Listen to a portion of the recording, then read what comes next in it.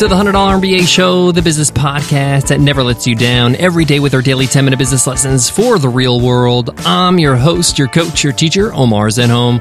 I'm also the co-founder of the $100 MBA, a complete business training and community online. And today's episode is a Q&A Wednesday episode. On our Q&A Wednesday episodes, I answer a question from one of you, one of our listeners. If you have a question you want to ask, just email me over at omar@100mba.net. Today's question is from Charles, and Charles asks, what's the biggest difference between a content business and a software business? Good question, Charles. We touched on this topic in previous episodes, but I will share what the biggest difference between the two different business models. When we say content business, we're talking about selling online courses, books, even having a blog and making money off the traffic or the ads. If you're making money with your podcast, that's a content business versus building and maintaining and growing a software and selling that to customers. I'll be highlighting the major difference and touching on a few other things you may want to consider when you're evaluating either business. So let's get into it. Let's get down to business.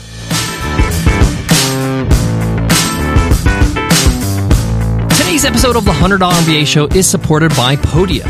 Podia helps thousands of creators earn money from their passion.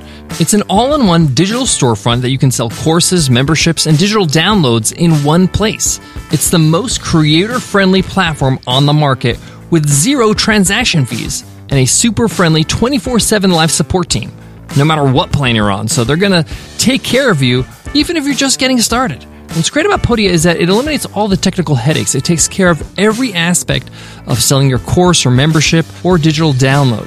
If you got video courses, they do the video hosting for you. If you want an easy way to charge your members on a reoccurring basis for a membership, Podia takes care of it. You want a secure way for people to download your products when they pay for them? They take care of that too. They also offer free migrations on their Shaker plan. Best of all, Podia puts their money where their mouth is. They have a 30-day free trial with no credit card required. So if you don't love it, you don't pay a penny.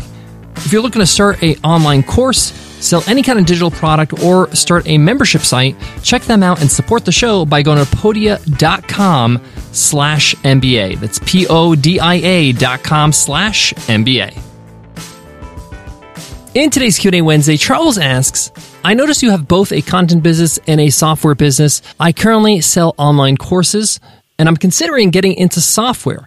Can you tell me what the biggest difference between the two business models are? Happy to, Charles. Yes, you are right. We sell content via our courses. We have a podcast that earns revenue, but we also have a large software business called Webinar Ninja. And the best way I could describe as the biggest difference between running a content business and a software business is results and responsibilities. Let me explain. People buy a software to get an immediate result. I might buy something like Squarespace so I can build a website. I want to be able to build a website by myself, and that's the result I want. I want a completed website that looks great. Now, say, for example, I wanted to learn how to play the violin, and I took an online course on how to learn the violin, right? I want to be able to be proficient, to play some songs, some of my favorites, right? The result I'm looking for here is to be able to, play a few songs for my friends at parties, right? That's why I'm taking this course. So we outlined the results of both products, right? Why the customer buys. Now let's talk about responsibilities. When it comes to a software, a lot of the responsibility comes on the shoulders of the company, of the product. If somebody can't create a website with Squarespace, they're not going to blame the person. They're going to blame the software, right? They're not going to blame the customer. The software should be able to fulfill this actual promise, this result, I would say about 80%. 80% of the way, the software has to actually help them attain that result. The rest of the 20% is really the effort that the customer has to put in. The customer has to put some effort, right? They actually have to move the mouse and build the pages. But I would say about a 20-80 split between the software has responsibility over the result versus the customer. It's the other way around with content. With content, most of the responsibility on the result is on the actual customer. The customer actually perceives it that way. Like if you take a course, or let's say you buy a course on how to play the violin, and you don't even watch the videos, you don't do the practice, you don't actually work on it. As you can see, 80% of the reason why you're not playing the violin and playing songs for your friends at parties is because of you, the customer, the person that bought the course. 20% is the course itself. When I say 20%, most courses get you to a proficient level unless it's horribly delivered and is, flat out a scam. But for most of us, we should be able to deliver a course that can get a result. Meaning, if somebody actually took the violin course, watched every single video, did all the exercises, put in the practice, put in the time, and they still can't do it, then okay, maybe we can question the course. But very few people get to that result. They actually, if they put in the work, put in the time, do the lessons, they get there. So as you can see, a lot of the ownership of the result is on the product or on the company. Now, you might be thinking, oh, wow, in that case, let me go with content. Well, not exactly. Now, you do have a lot of the responsibility as a software company to deliver the result, but the good news is that because you have so much control over getting them a result, you're going to get more results. You're going to get people getting wins.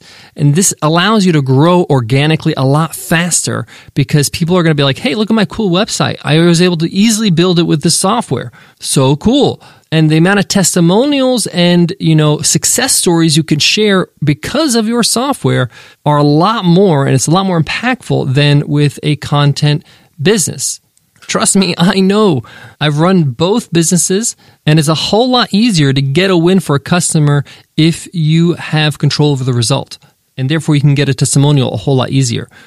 In order for you to get a really good testimonial from a customer with a content business or a content product about the result, I'm talking about a testimonial about the result, not about the course itself. They actually have to complete the course, do the work, and actually follow through and share their results. So that's the major difference between the two, responsibilities and results. If I had to add another point of difference is the amount of other talent you're going to need to run a business that's successful as it grows with software versus content. So when it comes to our team, we have about 20 people on our team. 16 of those people fully are dedicated to Webinar Ninja. The other 4 people work on the podcast, work on some of the course materials, work on the content, and they still contribute to Webinar Ninja. So you could say they're 50-50. So the amount of manpower you're going to need, especially as your product or your business grows, is definitely exponential with software. Why? Because you need many disciplines to build a solid software business. You need somebody who's really good at customer support. You need support agents. You need developers. You need engineers, right? You need management. You need marketing. You need copywriting. When it comes to a content business, quite honestly, a lot of solopreneurs are able to run successful content businesses because there are so many tools now that take care of all the technical aspects of running that type of business. It's really just the content you need to be able to shoot or write or record or whatever it is. You need to be able to just pull off the content, and then the delivery of that product or the sale of that product is pretty easy with the tools available. And you can outsource and get some help with freelancers or EAs, but you really don't need to grow your business to hundreds of employees. The exception is, of course, if you are going massively big, like if you're a Tony Robbins, for example, or Oprah Winfrey, where she's a media company, right? She's a content company, but she's a media company. And, Tony does live events and he does books and DVDs and all that kind of stuff. And he's got huge teams around him. But I've seen solid 6-figure businesses run by a team of 1, 2, 3, high profitability. But again, all the accountability is on you. One more difference I would add is it's a lot easier to sell a software business as an asset versus a content business, especially if you're the person behind the content. If you're the one teaching the courses, if you're the one who's delivering the content, you're the teacher, you're the, sort of the face of the business. Selling that business is hard because you'd have to go with that business. And somebody can't just take over that business because, hey, you are the secret sauce. Versus a software, it's a separate entity, it's an asset. You can sell it to another company and somebody else can run it. Yeah, maybe you be part of the marketing and things like that, but they can actually put in other people in place. It's a lot easier of an asset to sell once it's built. But again, there's a price to building that asset. It takes time, it takes a lot of effort, it takes a big team. Or I should say a bigger team. I got more on today's topic, but before that, let me give love to today's sponsor. Support for today's show comes from Motley Fool.